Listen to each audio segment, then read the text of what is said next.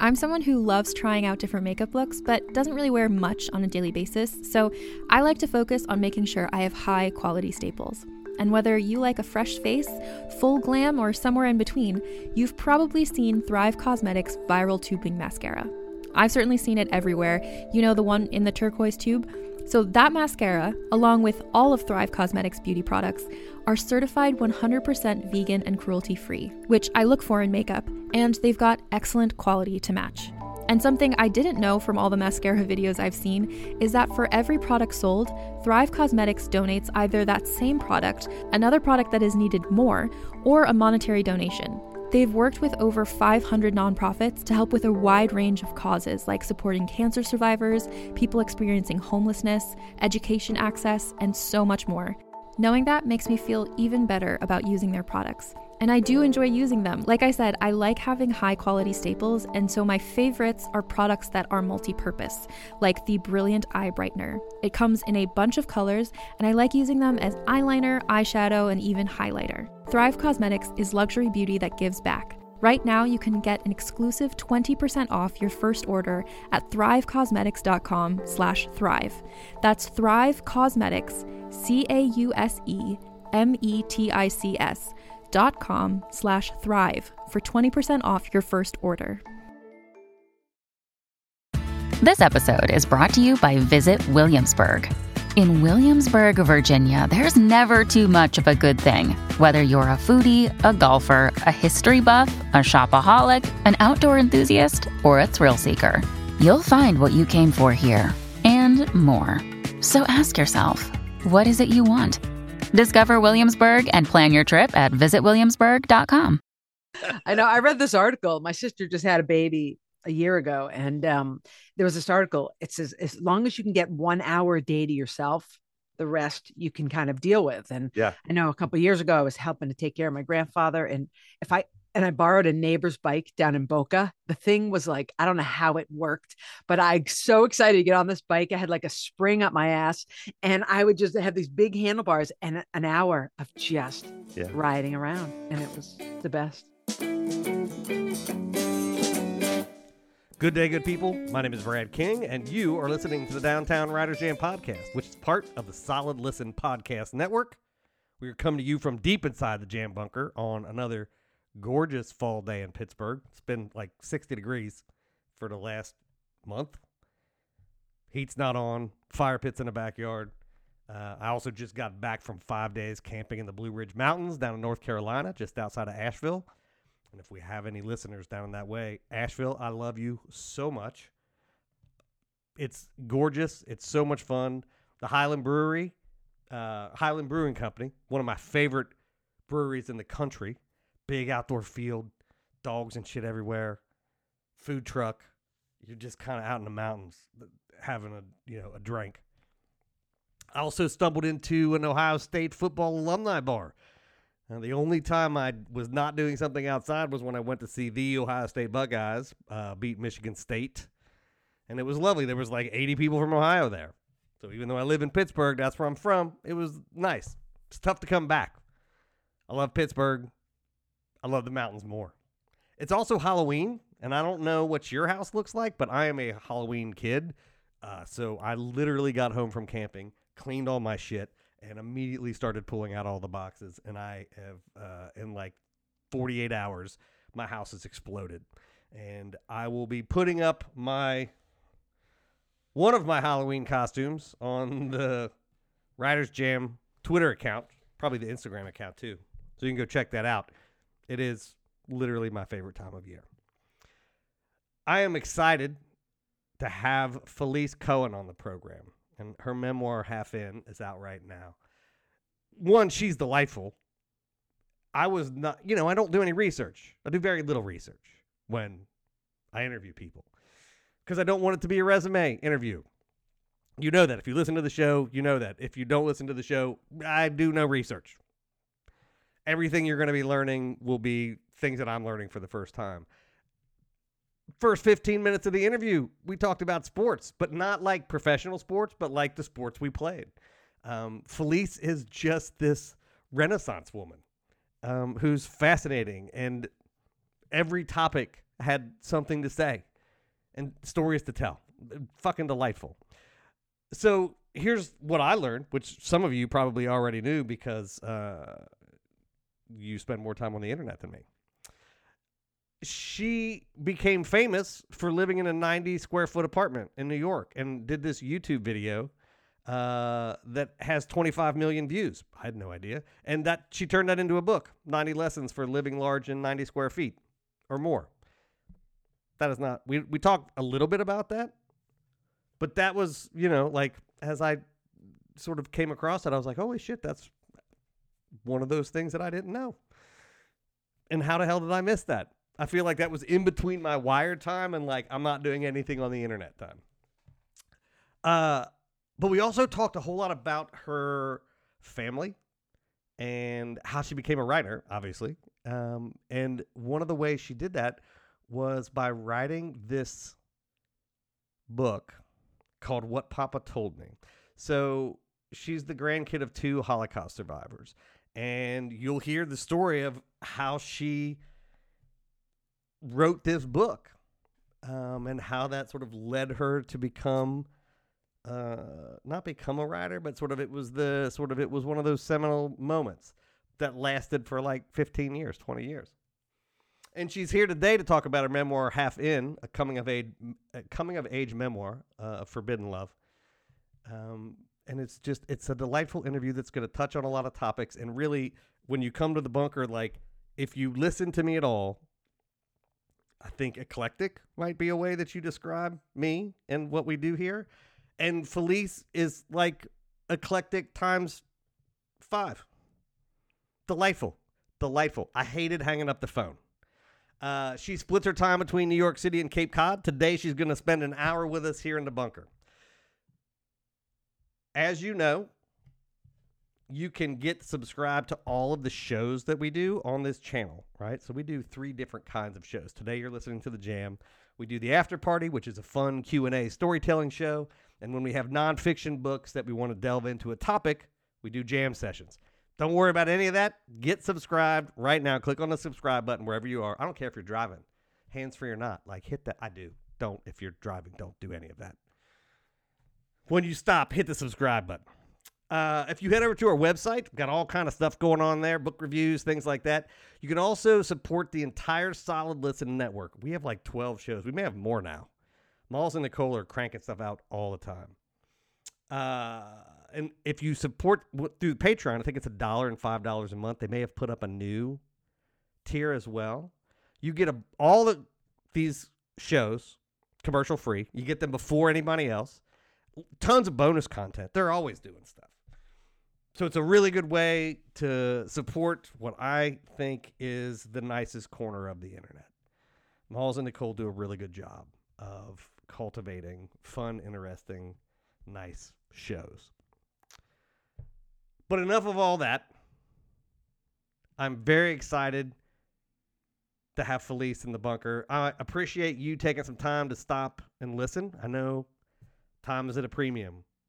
Maybe because I'm getting older, it's more of a premium. So anytime people spend time with us, I'm always very appreciative of that.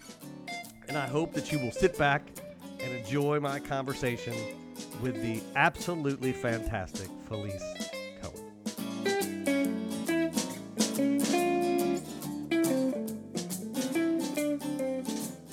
I'm from Cape Cod. Oh, you're from up there? Yeah, I grew up actually in this closet, in this bedroom. No shit. So you're like literally in your childhood home. Literally. Wow. Yeah. How weird is that?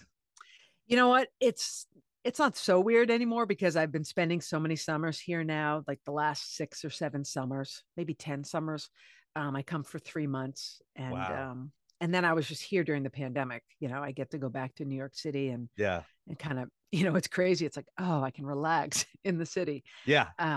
But it's great to be here. I mean, I think especially during the pandemic, you know, I really appreciated every season that I really didn't get to as a child. As a kid. And you said you got siblings? I have 2 younger sisters. Oh, wow. Yeah. So you're the oldest. I am. One's 12 years younger than I am. So oh, wow. So you're like sister mom, sister aunt. Yeah. And now she has a baby and it's amazing. And So how old's the deja other vu. one? Where's the other one at? She's between us. She's 4.5 years younger than I am. Oh wow. So you And guys were all so I've described this before with my sister and I. We were 5 years apart. We always say we were only children raised together. I Because we get were it. never in the same place, right? Never in the Right. same school, never. Did you Right. guys have that dynamic a little bit? Yeah, because my younger sister wasn't in the same school with me, Yeah, and then obviously. yeah, and then the one in the middle, and then when I graduated UMass, I worked in orientation, and then she came in the next year, so I got to I was even in charge of orientation, so I got to kind of see Wow. her come through and hook her up, and So and what'd your parents do? my dad was an attorney, Uh-huh. and my mom was really active in a lot of organizations on the Cape. And then the last like 15, 20 years of my dad's firm, she worked with him. Oh wow. So yeah. So And what was it like yeah. growing up there? I grew up in like a little small town in the middle of nowhere, so that sounds great. Yeah, growing up on the Cape was great. I mean, Yeah. it was beautiful, and it's people. I remember I'd go to camp or meet other people, and they'd say, "Were you the only ones on the Cape in the winter?" And I'm thinking, "No." My high school graduation class had like 408 kids, and Holy that's just shit. one high school on the Cape. Yeah, so there were a lot of people on the Yeah, Cape, like I and graduated with like 170. wow, Yeah. that's small. Yeah, Yeah. that's And we all small. knew each other from the time we were 0 to Right, today. right. Yeah. Yeah, I mean, and so even though the Cape is a small place, you know I I ventured out, and then I went to UMass, which was big. Yeah. And So what were you like? What were you like as a kid? You're the oldest, so are you one of them rule followers? You don't seem like a rule follower. yeah, no, I was, I think, Okay. the oldest, Yeah. and kind of taking charge. Yeah. I Well, played no, rule setter I could right. see. Yeah. I mean, I did have some parties, the Yeah. alcohol in my parents' basement that had like layers of dust on it. My friends would in Yeah. high school, but not much. I was a good kid. I was a varsity athlete. I was vice president of my class for 3 years. Oh wow. I loved my teachers. I had a good group, different friends and different Yeah. things that I did. But What'd you play? yeah, I played Softball? volleyball, softball, and So let me basketball. guess. I can't see you other than your head, but I'm guessing like what? Left field, center field? Center field. Yeah. I was a Wow. baseball player. Yeah, yeah. Wow. If you haven't listened to the show, so you don't know, I have a long history in baseball. And I'm like, okay, if I'd have had you stand up, I'm like, all right, yeah, you're fast. So he's either like second base, left field, or center field. Like Yep. that was where you were. Oh, I loved it. Were you Just fast? smack. You were fast. I was fast. We have a huge backyard, and I grew up with Yeah. my dad just hitting me balls and hitting them short and be like, "You got it, you got it, you got it." Yeah. And I would just run. And there was nothing I loved more than running for fly balls. And yeah, I was Lefty? recruited righty. Okay. I was recruited to play Division 1 at Wow. UMass, softball and volleyball. And Both of them. yeah, played for 5 minutes and quit. It Yeah. was in Division 1. Are you It's for kidding real. me? Yeah. No. Were you like what do they call it? Yeah. A Libro? Libra? What is that? What were you in volleyball? I was a setter. Okay. What's the one that gets to move around wherever? There's a name for that. Oh, utility. No, that's baseball. But yeah, it starts with an L. I thought it started with an L. Yeah. That was what I thought. Yeah. I know nothing about volleyball, so I'm less good at that. It's been a while. Yeah, I played. actually, when my career ended, I was the student manager on the women's softball team at Miami University. Wow. And I've told my baseball guy, I played against a bunch of dudes in the major leagues. The hardest thing I've ever done in my life. We had an all conference pitcher, and I hopped in the cage, finally fouled the ball off after 15 misses, and dropped that bat like I just won the World Series. Like, holy shit, this ball's doing things I've never seen a ball do. Wow. Yeah, those women are incredible. You almost just have to try to be ready with a bunt and hope it just connects. Yeah. And That's rise amazing. balls, like that shit doesn't exist in baseball. Like the things that they were throwing, I'm like, I've never seen a ball do this. Yeah, and underhand. I pitched until my freshman year when I got clocked in the face with the line that'll drive. do it. And that was good. Yeah. So it was like, because I know for me, like our school was small, so you sort of did everything, right? Like, is that sort of your experience of you being in school? Because it sounded like you were involved in lots of stuff. Yeah, I just like to be involved in stuff. Like sports was fun. I started playing baseball when I was 7. My dad gave me his father's glove, which Oh shit. was one of those flat, like Yeah. almost like a catcher's glove. And I played Yeah. center field with this glove. I mean, I just caught everything. And I Yeah. think that just probably made me better. But No um, padding. No padding. yeah, no, it was all padding. Yeah. It was like Oh, just it a was all flat, padding. Oh, just one of those gotcha. flat Snoopy gloves or something. I mean, I think I have it framed in my apartment in New York, but Awesome. I just loved playing. I went to Larry Bird's basketball camp as a kid. No shit. I just wanted to meet him, and we only got to see him for one day. I was like, this is BS, but um, I He's a just, busy yeah, man. So yeah, like that's still pretty yeah, good. yeah. I have a picture of me with him. I come up to his waist. Yeah, It's of course just, you did. he was amazing. He was awesome, but Yeah. um, it was fun. I mean, the centerpieces at my bat mitzvah were basketballs. Really. It's pretty funny. I was working on this book that I hope I get to finish someday called Catch. And I just went around and interviewed people about women and men about the first time they played catch with their parent, right? Oh, Most of that's it was their great. dad. So I interviewed all these professional softball players. And all of them said, it sounds like you had this experience. They said, the reason I'm a professional softball player is that my father never treated me like a girl. Right. Like if he'd hit the ball and if it hit me and I started to cry, he'd be like, do you want to be good? And if they said yes, which they all did, he's like, you're going to get hit sometimes. Yeah. And they all said it was the best thing that ever happened to them because they got to be the best versions of themselves as athletes. Yeah. And it sounds like your dad kind of did the same thing. Yeah. I mean, just in the backyard, just throwing and catching another one. And my mom would be like, dinner. We're like, one more. Yeah. Yeah. It was fun. Yeah. It was great. I used to shovel out the key on our driveway with a basketball hoop Yeah. so I could shoot in the winter. Yeah. Shoot And free throws. you look back do on it and you're like a little bit crazy, but also like That's what you do. It's fun. it is. Like Yeah. so it sounds like you there is something about, and I don't want to say this is going to sound snobby, but like excellence comes from that stuff, right? Like doing things that sort of seem a little crazy and just being like, well, if you want to be good at it, Right. Other Right. girls aren't shooting because it's snowy, so I'm gonna be better than them. Yeah. And I was just doing it because I loved it. Yeah. I wanted to get out and do it. And what's that thing? 10,000 hours to get good at something. Yeah. And I mean, with this launch, my parents were like, "Are you sure you should be? You're so stressed." And I was like, "It's good stress." I mean, Yeah. I'm like, I run downstairs, grab something to eat, and I'm like, "I'll see you." Yeah. And there's so much to do, but you have to push yourself because no one else is doing it. Yeah. There's no boss. There's no teacher. And there is, like you said, it's a good Nicholas Negroponte called it hard fun, right? Like there is Yeah. it's just like we talked about. Like I would take the days off so I can do stuff around the house. Like, 20-year-old me is like, the fuck are you doing? And then like 50-year-old me is like, oh, you hung the shelf and painted the wall. Like that's done. Feels good. Yeah. I don't know why, but you're just like, I have made things with my hands. Well, there's always that sense of accomplishment. Yeah. In anything I do. I think I've always had that. I sit down to a 1,000-piece jigsaw puzzle and I'm like, let's do it. Yeah. And it's fun. Do you have, because it sounds like you were competitive. I'm just like, I'm gonna take a wild stab at that one. I can't play board games or games with people now. Do you have that? So during the pandemic, my mom and I would try to play this game Rummy Cue every night, one game. And my grandmother taught me how to play when I was like 7, and I'm good. I beat a lot of people, but so we would keep track, and I would be like winning 23 times to her 6 times. And then this last year I was trying to give her some tips. She's up like 13-8. And I was like, wait, no. So I had to put my phone down. I said, I really need to focus. I said, I'm proud of you, Mom, but no. Yeah. My girlfriend doesn't understand. Like, they'll be doing stuff because they have a big family. We go out to the farm and I'm like, they play games and I'm like, I'm not going to do it. And they're like, come on, it's fun. And I'm like, I never played a game for fun. Fun to me is destroying your will to want to play this game. Right. Like that's right. Fun for only me.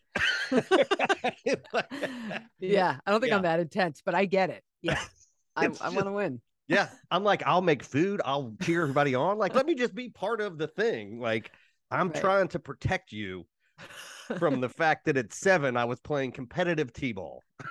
Wow. Yeah. So were you like, along with all that other stuff, were you like booky and arty as well?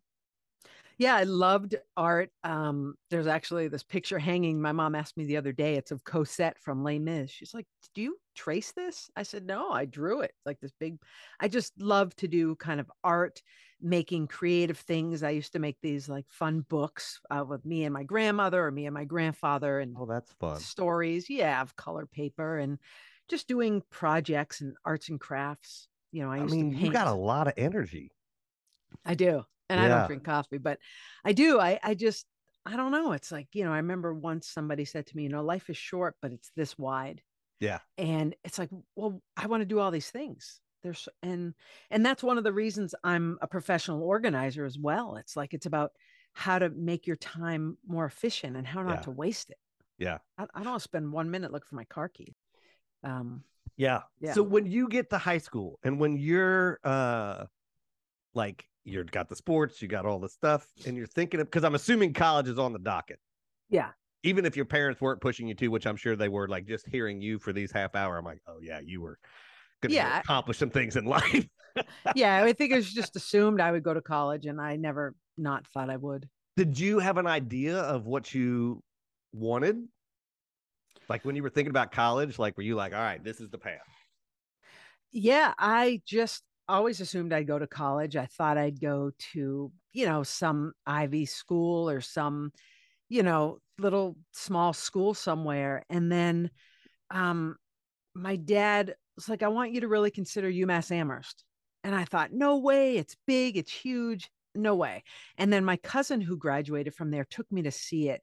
And she just like, you could just walk into the dorms then. And it was like a Saturday. We knocked on somebody's door. Hey, I want to show my cousin your room. And then she just showed me the campus and everything. And it had so much to offer. And I said, okay, I think I can go here. I'll love it. And I did love it. I mean, the education was great. Absolutely. But it was outside the classroom. Yeah. I was a DJ on the radio. I wrote a column for the newspaper. I was treasurer of my dorm. John Calipari was the new coach at UMass. I worked in his office. Oh, that's cool. I was orientation counselor. I mean, that was just so much to do. You did in high school, or you did in college, but you did in high school. Yeah. Yeah. Just at another level. So what were you thinking about studying? Like, did you have a path that you're like, oh yeah, this is where I think I'm going? I wasn't sure, but a teacher, I think one of my math teachers said, I think math is a great major. I was like, all right, I'll study math.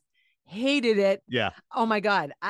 We didn't even have X's and Y's anymore. It was like A's and B. And I was so lost. And I spent a weekend reading the course catalog in my room.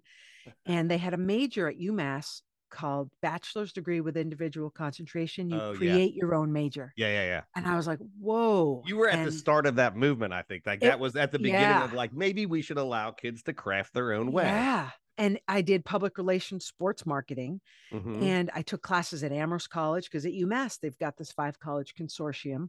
I took colleges at classes at Mount Holyoke.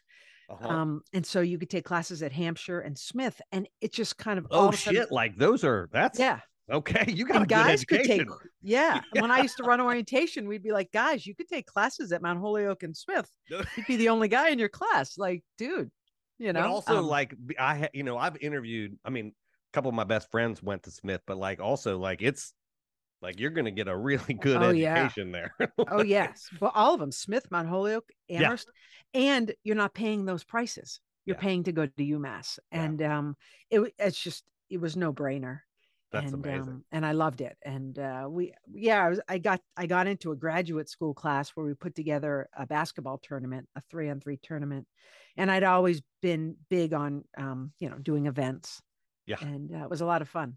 All right, we're going to take a quick break, and then we're going to come back, and we're going to get into the next part of your life. So we'll be back in just a second. Are you ready to shop? Rakuten's Big Give Week is back.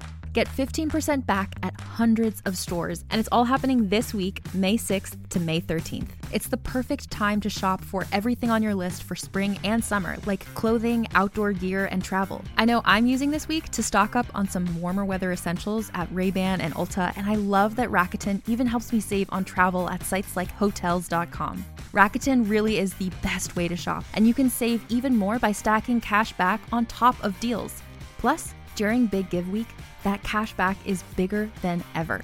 With Rakuten, membership is free, and when you sign up and shop today, you get an extra 10% cash back boost. That's an extra 10% cash back on top of the 15% cash back. You won't see higher cash back rates than these. Go to Rakuten.com or download the Rakuten app. Rakuten. Shoppers get it. Another day is here, and you're ready for it. What to wear? Check. Breakfast, lunch, and dinner? Check. Planning for what's next and how to save for it? That's where Bank of America can help. For your financial to-dos, Bank of America has experts ready to help get you closer to your goals. Get started at one of our local financial centers or 24/7 in our mobile banking app. Find a location near you at bankofamerica.com/talktous. What would you like the power to do? Mobile banking requires downloading the app and is only available for select devices. Message and data rates may apply. Bank of America NA, member FDIC. Okay. As always, you guys miss the parts of the conversation that I like most, and you will not hear any of that. So when last we left, you had gotten to Amherst, and you're doing, what was the program that it was an individually designed program, but it was aimed at what? What was your? Public relations, sports marketing. And what did you think you were going to do with that? You know, it's funny at the beginning. I think my mom asked me the same freaking thing. And I said, look, you turn on the TV and there's a basketball game, right? The Celtics are playing. How many people does it take to put that game on? It's not just the 10 guys on the court. It's not just the coaches. It's the TV. It's the press. It's the venue, is the advertising. I mean, there's a million things. And the publicity and the PR. And that's what I was kind of thinking I might want to do. Yeah. And I had an internship with Fox 5. It was new in Boston. It just started, like The Simpsons were on 2 minutes a day. So you're back then. You're at the Married with Children version of it was like, it was like early 90s. And then I didn't really love it. I had applied for jobs after college and didn't know if that's really what I wanted to do. Yeah. And I worked on the basketball team for 4 years. And I remember the players getting like meal money after a game, because I'd get meal money because I would do water and towels at the game. And I thought, is this legal? Like, I think athletes should be paid, but the money should go into account that they get when they graduate. Yeah, there's so much money and everything. Yeah. But athletes, I mean, I was an athlete too, and I was not in college. Like, I got hurt, but like, you see all that money coming in, right? You see coaches making money, you see them making shoe money, and you're like, that dude just got $15 to eat, and he's 6'5". Like, that's not feeding anybody. No. We got $7. Yeah, it was crazy. Yeah, it was just it was an interesting sports time, because it was literally, that was sort of the precipice of this sort of superstar college age. Yeah. Right, when we're seeing all this stuff. So as you finish, what are you thinking? Like, well, that's like what my whole book is about. It's like figuring, like, what are you going to do with your life? And as an undergraduate for 2 summers, I was a counselor with summer orientation. And then I found out this job in admissions, like, it's given to one UMass grad. And it was pretty much just an assistant admissions person. And I would travel and recruit and then read applications. And I never thought of it as a job. I always wanted to be a writer. And this was just kind of what would pay the rent. So that was the thing. So you thought writing was what you were going to do? I really wanted to. I was an op-ed columnist on the Collegian. Every week I had a column, and I thought, oh, I'll just be a columnist. Like, right. Yeah. We were at the end of the time when you're like, that's actually a job that pays money. Right. And, it's not like today. I mean, you could just have your own blog, or you could have something that could actually become something. But I knew I had to kind of figure it out. And then did you think, as you wanted to be a writer and were going through school, like, were you positioning yourself in that way at all? Or was it just sort of like this will just happen for me? Yeah, it'll just happen. Yeah. Like, everything kind of just happened so easily at UMass. And I remember, I wanted to be a columnist, and I worked hard. In my senior year, they called me up, you're a columnist. And I was so excited. Like, I made it. Yeah. And I never really took writing classes. I never I thought a little of graduate school, but then I thought I didn't want to be back in the classroom just yet. Yeah. And I figured I'd just write. I didn't know what I was doing. It's so interesting. And so when you graduate, you take that job as in admissions. Yep. I worked And, there for a year. and as you were doing that, were you thinking like, how am I going to position myself as a writer? Or were you just sort of like, okay, I'm out of school, let's just live for a little bit and then I'll figure some shit out? Yeah. I mean, I wrote these things called notes from the road, and I would fax them back to the office for the fax machine. And I would, crazy things that happen, like getting stuck on the side of the road or hotel stuff. And at the time, I had just found out my grandfather, my mom's dad, more of his stories about being in the Holocaust. Mm-hmm. And in college, I had written an op-ed about my grandmother. She had committed suicide. She had survived Auschwitz and all this stuff. And so my grandfather said, I want you to tell my story. So I was starting to work with my grandfather on his story. I never thought it would be a book. I just thought, okay, I'll write his story and I'll go to Kinko's and I'll make copies, and that would be it. So you thought it was going to be like a family book? yeah, that was it. I mean, and that was what I kind of worked on. That was kind of a focus. And I figured I had these other jobs, but that will be kind of a writing focus. I didn't know where it would go, what it would do.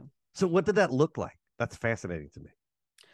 Like, how did it, like, did you just go sit down with him and like have him tell stories and record it? Like, how'd you do it? Yeah. Well, when I'm in schools, it's funny. I've spoken so many places. I would say when I first started working with him, I had a tape recorder. Yeah. A lot of you don't know what a tape recorder is. Yeah. And then when I ended, I had the phone, and I would record. Oh, wow. Things. So it went a few years. It was a long year. Yeah. And my grandfather, his memory wasn't like, okay, this happened, then this happened. Yeah. It was like memory from here and the concentration camp and that camp. And it was really before Google too. So I couldn't get all the details, like what he was saying, and some stories before the war. And thank God I was good at puzzles, because I had to put it all together. Well, that's what writing is. Right. Nonfiction writing is a puzzle, because nobody thinks linearly. Even in the best of times, you tell a story and like when you actually get a transcript, you're like, holy shit, it's like a tree. Shit goes everywhere, and you have to sort of pick which branch you want to find out about. Right. Like, so yeah, it was so much like that. So I had that one little kind of project I was working on while I was figuring out all the rest of my life. Do you think that taught you how to be a writer? Like, writing a book is a class in being a writer. Yeah, absolutely. And the last couple of months has been a class on being a publisher as well. I mean, you learn by just doing it. Yeah. And writing my grandfather's book on and off for like 18 years. Yeah. And in Judaism, 18 is like good luck. So I remember when the book was finally done, I called him up. I'm standing on, I think it was like Broadway and 67th Street or something. And I called my grandfather. I'm like, it's done. It's finally done. And I was crying. And I really never expected to sell any copies. Yeah. I wrote it as a gift for my grandfather. Yeah. And then everywhere we went, my grandfather would say, my granddaughter's writing a book about me. And now, during it, he started calling it a book. And I was like, all right, now the pressure's on. Yeah. And so I thought, okay.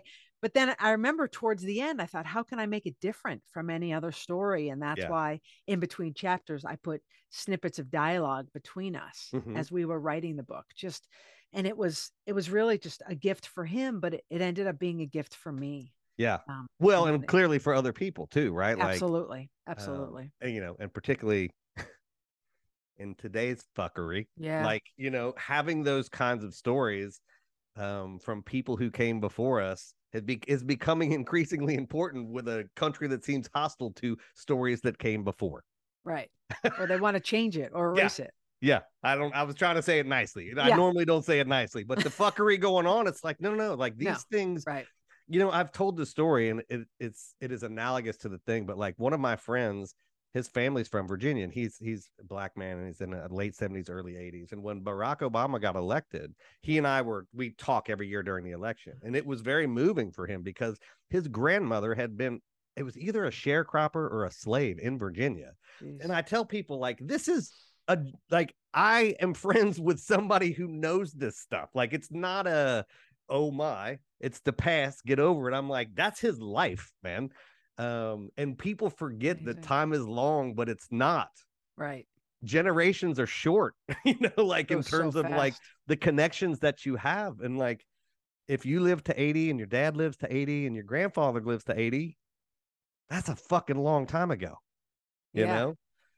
As you were writing it, did you have that sense of like, being able to like have did it give you some connection to the past for you? Absolutely. You know, there would be moments when we'd sit together and I was like in journalist mode. I'd be Yeah. asking questions. So you woke up next to a corpse, then what happened? Yeah. And it wasn't until I got home and started like retyping this stuff up that I realized these were not like history facts. These were Yes. experiences my grandfather had in my family's history. Yeah. And did you and then begin to see your yeah, life?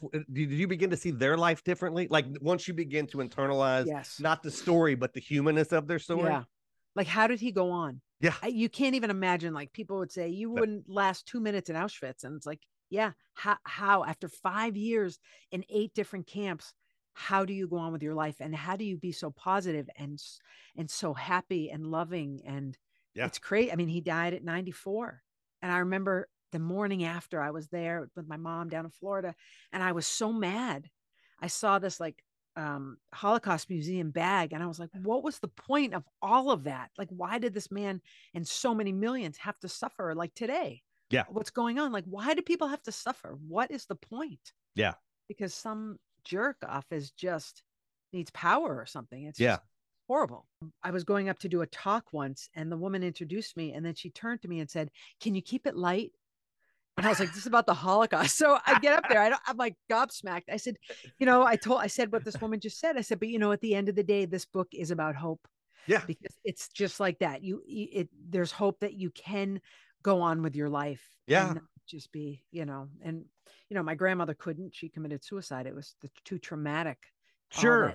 But for so many, they persevered. Yeah. They just had to go on, and you get an empathy for the people that couldn't, right? Like for anybody that's ever been in a trauma, like not that you give it like, oh, it's great that they, committed suicide or whatever, but like my uncle did. Like I understand, like I don't like it and I wish there was a way out. And you always think like, could we have done something else? But also I'm like, man, the world is a fucking brutal place. Like just be nice to people around you. Right. Like, so true. Yeah. Like, I don't get this world. Yeah. And so the fact that your grandfather like survived that and was able to tell his stories and talk about it. I mean, I hate to say it's a gift, but like that's a gift to the world to be able to do that. Yeah. And well, he didn't talk about it for like 45, 50 years. And he probably only did it because it was you. Right. And yeah, that's the only reason, because we were so close. And I think grandchildren, when you're a parent, you're trying to protect your kids and just grow up. But now I think there's that kind of buffer in between. And well, and then asked. When you get near the end, I think that you want to make sure that the story, if the song gets sung, right. Yeah. Yeah. It's how I have my family history back to the 1500s, Wow. And like family history is important in my family. Yeah, and it sounds like amazing. It was for him as well. Like this needs to not be forgotten. I need to not, and the people that I knew need to not be forgotten. Right. Right. Yeah. It was a couple of days before he died. He was like weighed nothing. He wasn't really with it. And we had all these people around. And my grandfather, we gave him the remote control, the hole in his hand. He didn't know what it was, but he raises both his arms and he's like, my granddaughter wrote a book. And we all just like lost it. I was like, oh my, the last marketing push. Thanks, Papa. Like he used to stop people everywhere. Do you have internet? In his accent, buy my book. That's amazing. Yeah. It was great. Grandparents really are the best word of mouth. Really. Because they'll just talk to anybody about anything. I know. Yeah, my grandma did that. Didn't know shit about what I did, but told everybody, whatever. Like that was going on. So you're out of college, and we're not going to talk a whole lot about the book because I want people to read the book, so we don't have to cover all of that kind of stuff. So at what point do you sort of like say, all right, like you're working on this book for 18 years, like you also have the YouTube thing that sort of propels you into a certain place. Like when did it start to come together for you? In terms of what you thought life was going to be like? Are we still how much time left do we have? Well, like I worked on my grandfather's story on and off, but when I graduated from college, I had that job for 1 year and then I wasn't sure what I was going to do. Yeah. And then I had this affair with this much older woman, and that kind of took precedence over everything. And it kind of derailed my like, what am I going to do with my life? Sure. And I moved home, but then I ended up moving back to Amherst to work for her. And that kind of was crazy time. Yeah. That And always works out. yeah, having the secret affair. I mean, it lasted it was a Sure. crazy time. But then after a few years, I thought, I really want to be a writer and I want to move to New York. And so I moved to New York, still working on my grandfather's story. And I worked as a professional organizer for a few years. What is that exactly? You go into somebody's house and you take all their mess and you make it look nice. Oh, and neat. my sister Yeah. just hired one of you. Nice. Yeah. So that I thought that's what it was, but I Yeah. wanted to ask because what I think is oftentimes not Yeah. right. It was new. Yeah. I mean, I worked with a lot of famous people. Yeah. I mean, rock singers, supermodels, crazy people in Manhattan. I saw so much. And let me ask, because my sister has a problem making decisions, and my grandmother was a pack rat. And like the older I've gotten, I'm like, oh, there are people where anxiety keeps them from being able. Is that a large part of the folks that you work with? People that just have an anxiety of. Some of them, Yeah. I have a hard time working with those people because I used to call myself an organizational therapist, because we'd sit down and I go, okay, how many Ziploc bags do you need? Or how many, bags from, blah, blah, blah. Yeah. Tupperware. I mean, everything. But I would, you also want to kind of help them. Like, we don't need 27 pots. Yeah. Okay, maybe 6 pots. Let's get down, or what do you really need? And you try to kind of encourage them how their life can be better with fewer things. Yeah. But that's not the primary, because I know I've been around, like, it's hard. You make decisions hard. And then the next day it's like, oh, we're going to make these decisions again. Right. Yeah. And you have to kind of look at what your priority is. Do you want to come home and do you want to actually sit on your living room couch, or do you want to see it with piles of stuff on it? Or when's the last time you used your dining room table? So you did more professional stuff. Like helping people that didn't have time to take care of all of their stuff. But both. Absolutely. I mean, definitely both. Yeah. How do you get into that? I was always good at organizing. I mean, I used to organize dorm rooms, right, in college for, exchange for slices of pizza. And I remember not sure what I wanted to do. And I saw a woman, I think it was on the Today Show, organizing somebody's closet in Manhattan. I thought, I can do that in my sleep, right? So I said, I'll move to New York. My grandfather was in Brooklyn half the year. My uncle said I could live with him in the Bronx. And I said, and I'll work as an organizer and I can work with my grandfather on a story. And that's what I did when I first got to New York. So you were doing the book, you were doing this organizing and living with your uncle? Yep. That's amazing. Yeah. I mean, really, truly, like, that's one of those, like, that shit doesn't happen today. Right. Because everything is so expensive. Like, oh, okay. Yeah. You had like a little network. And how did the writing career go as you were doing that?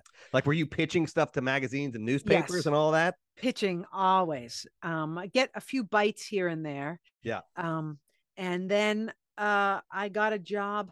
I had one job, somebody hired me for something, and then they needed me at the US Open to kind of run their booth. And I meet this guy randomly in a rainstorm. He says, oh, my friend's starting a magazine on basketball and women. And I was like, writing. I was like, done. So I started working with her, and she worked at the Daily News as in the op-ed editorial page. So there was an opening. I got a job there. No shit. As an assistant. And I had a few op-eds published that year. You're an asshole. Yeah. Well, then a year later, I quit to go start this magazine. Yeah. And then the .com bust hit. Yeah. So that was around 2002. Yeah. Yeah. It was just before 9/11. And then I left the Daily News and left the magazine. And then I was back to organizing. Yeah. And then I get a call from the president at Hunter College, who was married to my boss at the News. And she said, after what you did at the paper, I want you to come run my office. So at 31, I was the chief of staff to the president of a huge college. Wow. And did that give you time to write? It feels like a busy job. It was a crazy job. Yeah. And I actually got a column like 5 months after starting there, a weekly column. So it's like, who do you give a project to, the busiest person? Right. I mean, I was going like 5 a.m. spin, yoga, work, then write. Yeah. It was, but I loved it. Which sounds like your Shangri-La. Yeah. I was going to say, you're like, finally. Right. The weekends we do like 40 miles, 50 miles on a bike ride. And I would be thinking of what I was going to write about the whole time. in just an hour, I'm like, oh yeah, no, I Yeah. got you. Yeah, I don't know Yeah. each of the chapters, but I feel like I know the plot of the novel. Yeah.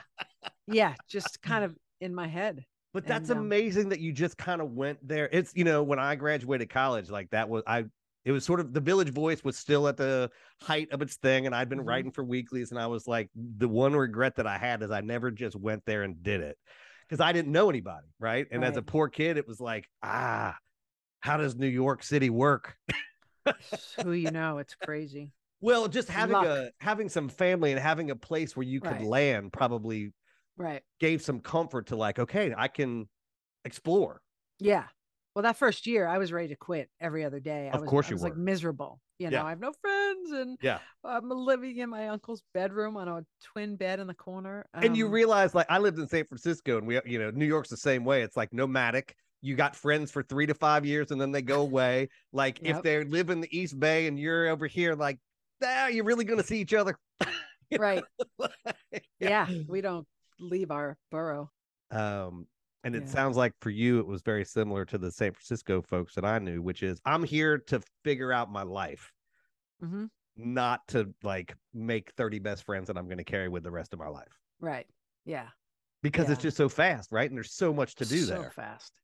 Yeah. It's amazing. I mean, I'm still in contact with a few people I worked with. Like, it was like we went through, war together working there. It was nuts. But it's work, right? It's not personal stuff. Like, we still have a Zoom with all the Wired folks from like 98 to 2003. It's like, how did we cover the .com boom as 20 somethings writing for millions of people? Like, it's amazing. But it's that same thing, right? You're like, no normal human beings won't understand these stories we're about to tell. Right. And you sort of seem like an asshole when you tell them at parties. So you're like, we'll just tell them to each other. That's so true. So you leave that job. We just got a couple minutes left. Like, you do the chief of staff for a few years, and then what? Like, what's the jump from there? Well, my grandfather got cancer, and he said, I want you to finish this book. And so I said, I've got to quit this job and give myself 1 year to finish it. And let me find a place that is affordable, that I can just quit my job and still work as I was still organizing on the side. And even when you were chief of staff? Yes. Jesus It Christ. was, a couple here or there, not a lot, but, it was. And so that's when I found this tiny apartment through a friend. Oh, and that was the tiny apartment time. Yeah. And so I said, I'll give myself 1 year to finish the book. I ended up staying in that tiny apartment 5 years because I loved it, the 90 square feet.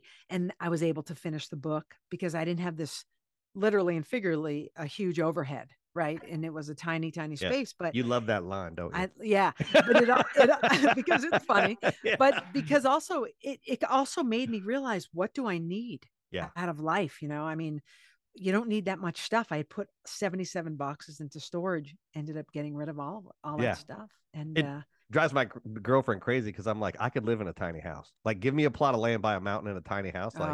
Like, that sounds like heaven to me. Yeah. I'll get a Kindle. I love books, but I'll just get a Kindle and it's fine. Right. I read on my phone. Yeah, it is great. And it all, like I say, living tiny made my life so much larger because I was now speaking across the country about my grandfather's book, about living tiny. It was fun. Yeah. It's interesting because in my new book, I have 5 sections, and each section is actually after coming of age. There's like coming into adulthood. It's a thing, right? Yeah. And so the 5th stage is when you're, at the mid-20s, where you think anything's possible. Yeah. You're hopeful still. Yeah. Before the other, before reality kind of not to ruin the end. Right. Right. But it is nice because then and look what people achieve in their 20s. I mean, we've got Facebook and all these incredible things. And, you've got to have that positive belief system. Yeah. Although I will say, when I turned, like, in my mid 40s was when my shit started to come together, right? Like, I got into therapy, like all the stuff. Mm-hmm. I feel like an athlete who's like 29. It's like, oh, my physical and mental skills are finally coming together. Yeah. And like, I got like 3 years of really good stuff. And like in the 40s sort of felt like that to me. It was like, oh, this is the time when you become a whole person, and like give equal amounts to your mind and your body and your spirit. Yeah. I don't know if that happened with you or not. You seem to be pretty well adjusted. Yeah, I think I've always been, adjusted and go with it and, enjoy the journey the Yeah. whole way. But I know like the end of my 30s, I started getting serious. I bought an apartment. I started Yeah. feeling like an adult, but I was still nagged by, this affair that I had had. And, Oh, I that's was, why you started. It was around 40 you started writing it? no, I started writing this like soon after, when I was early 30s, I started Oh, writing so this. your book projects take a I while think a to lot. gestate. Yeah. Yeah. But I started writing this and then I won a contest for some writing and then I kind of put it on the back burner and Yeah. worked on my grandfather's story and life and jobs and I kind of came back to this like I really need to finish this. Yeah. It's Um, interesting. And we'll end with it. So, well, Half In is it's out in September, right? September 20th. Yeah, it Yeah. comes out. So that's exciting. Very exciting. But I've had this discussion and I always bring it up when I have memoirists. Like people think when they read it, a memoir, that they actually are getting the full story of your life. And I always tell folks, and I'm maybe tell me if I'm wrong. It's like, no. You get narrative strands that I've pulled out to tell a story that I want to tell you. This is not to complete anything. Yeah. Yeah. Yeah. I mean, it's really about this year of this affair. And it has a little in the prologue, it's a little foreshadowing of what happens. And then Yeah. it ends with kind of the last couple of years because this woman passes away. And it kind of deals with that. But when I was in my early 20s and going through it, the lessons I learned then, especially in relationships, stuck around. Sure. They weren't good lessons.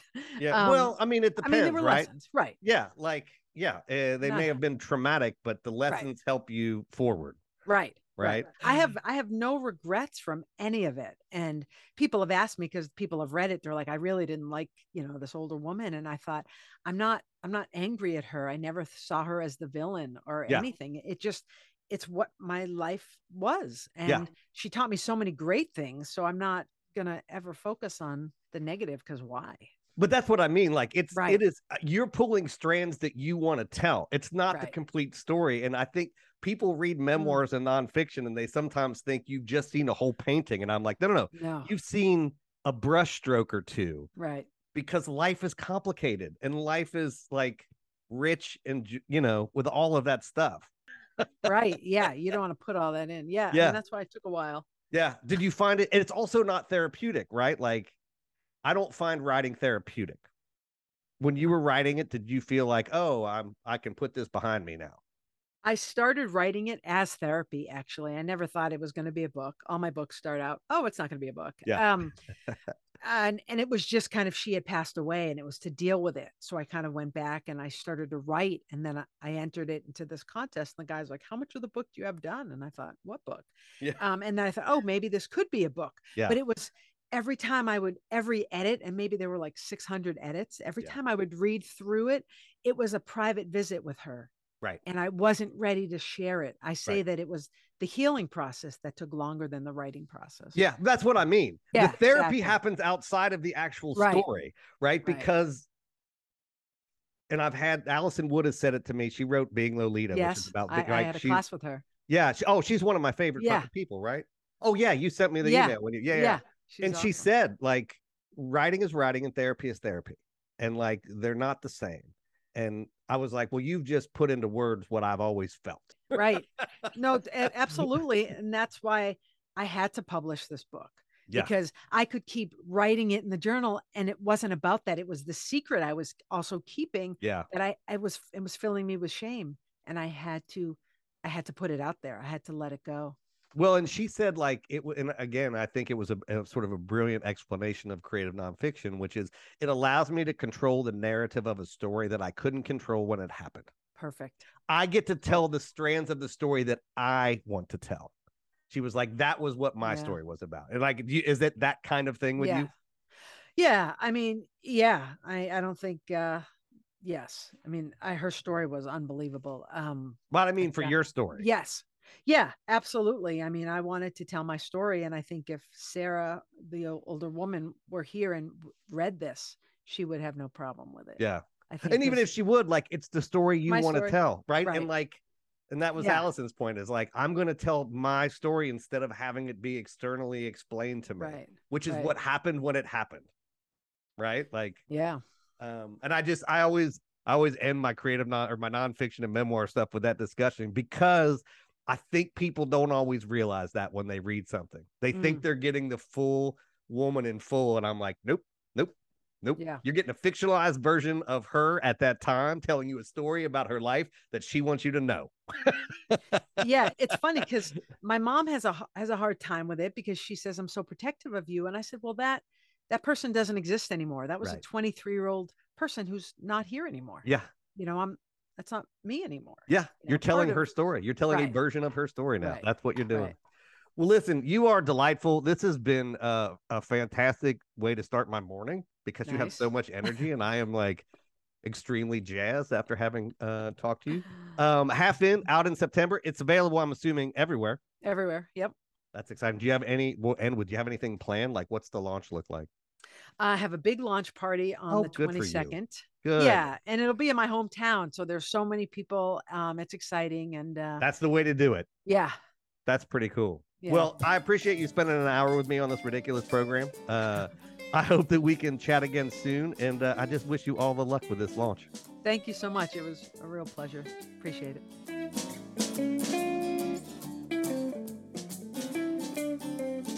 Delightful. Absolutely delightful. That was Felice Cohen. Her book, Half In, is out right now. Such a wide-ranging interview, and there was like another hour that I couldn't even put in. I am trying really hard to keep these under an hour, because I know everybody's time is precious.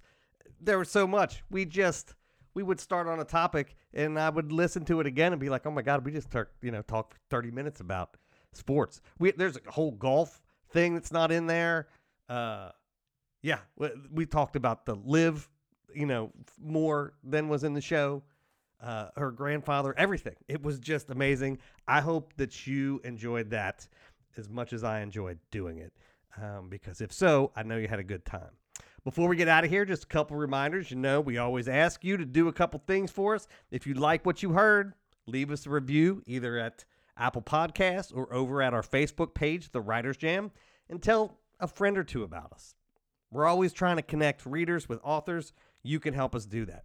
Don't forget, we're part of the Solid Listen Podcast Network. There's 12 other programs on the main channel, including the flagship Mother May I Sleep With podcast with host and our Solid Listen Podcast queen, Molly McAleer. If you join the Patreon, you'll get commercial-free episodes and a bunch of bonus content that you can only get behind the wall. Don't forget, we're here every Wednesday. The Jam, After Party, and Jam Sessions are all on this channel. So we have the main hour-long program, which you just heard, our storytelling Q&A, and then our deep dive Smarty Pants nonfiction show. Best way to make sure you don't miss anything, get subscribed wherever you listen to podcasts. And remember, you can always catch us on Twitter and Instagram at The Writers Jam. Until the next time, I will see you around the internet.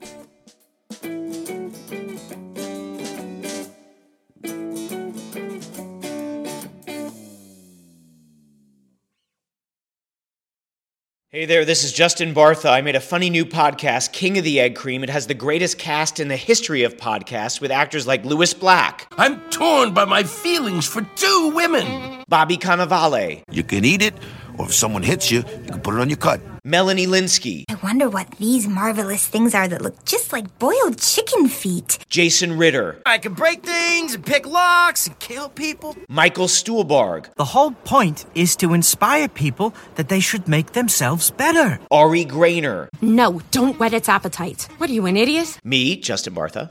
That's not just any egg cream, that's a Lemke's special. And all narrated by the hilarious Richard Kind.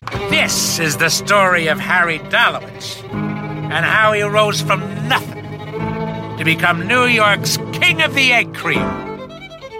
So if you like funny true stories, come listen to King of the Egg Cream, available wherever you get your podcasts.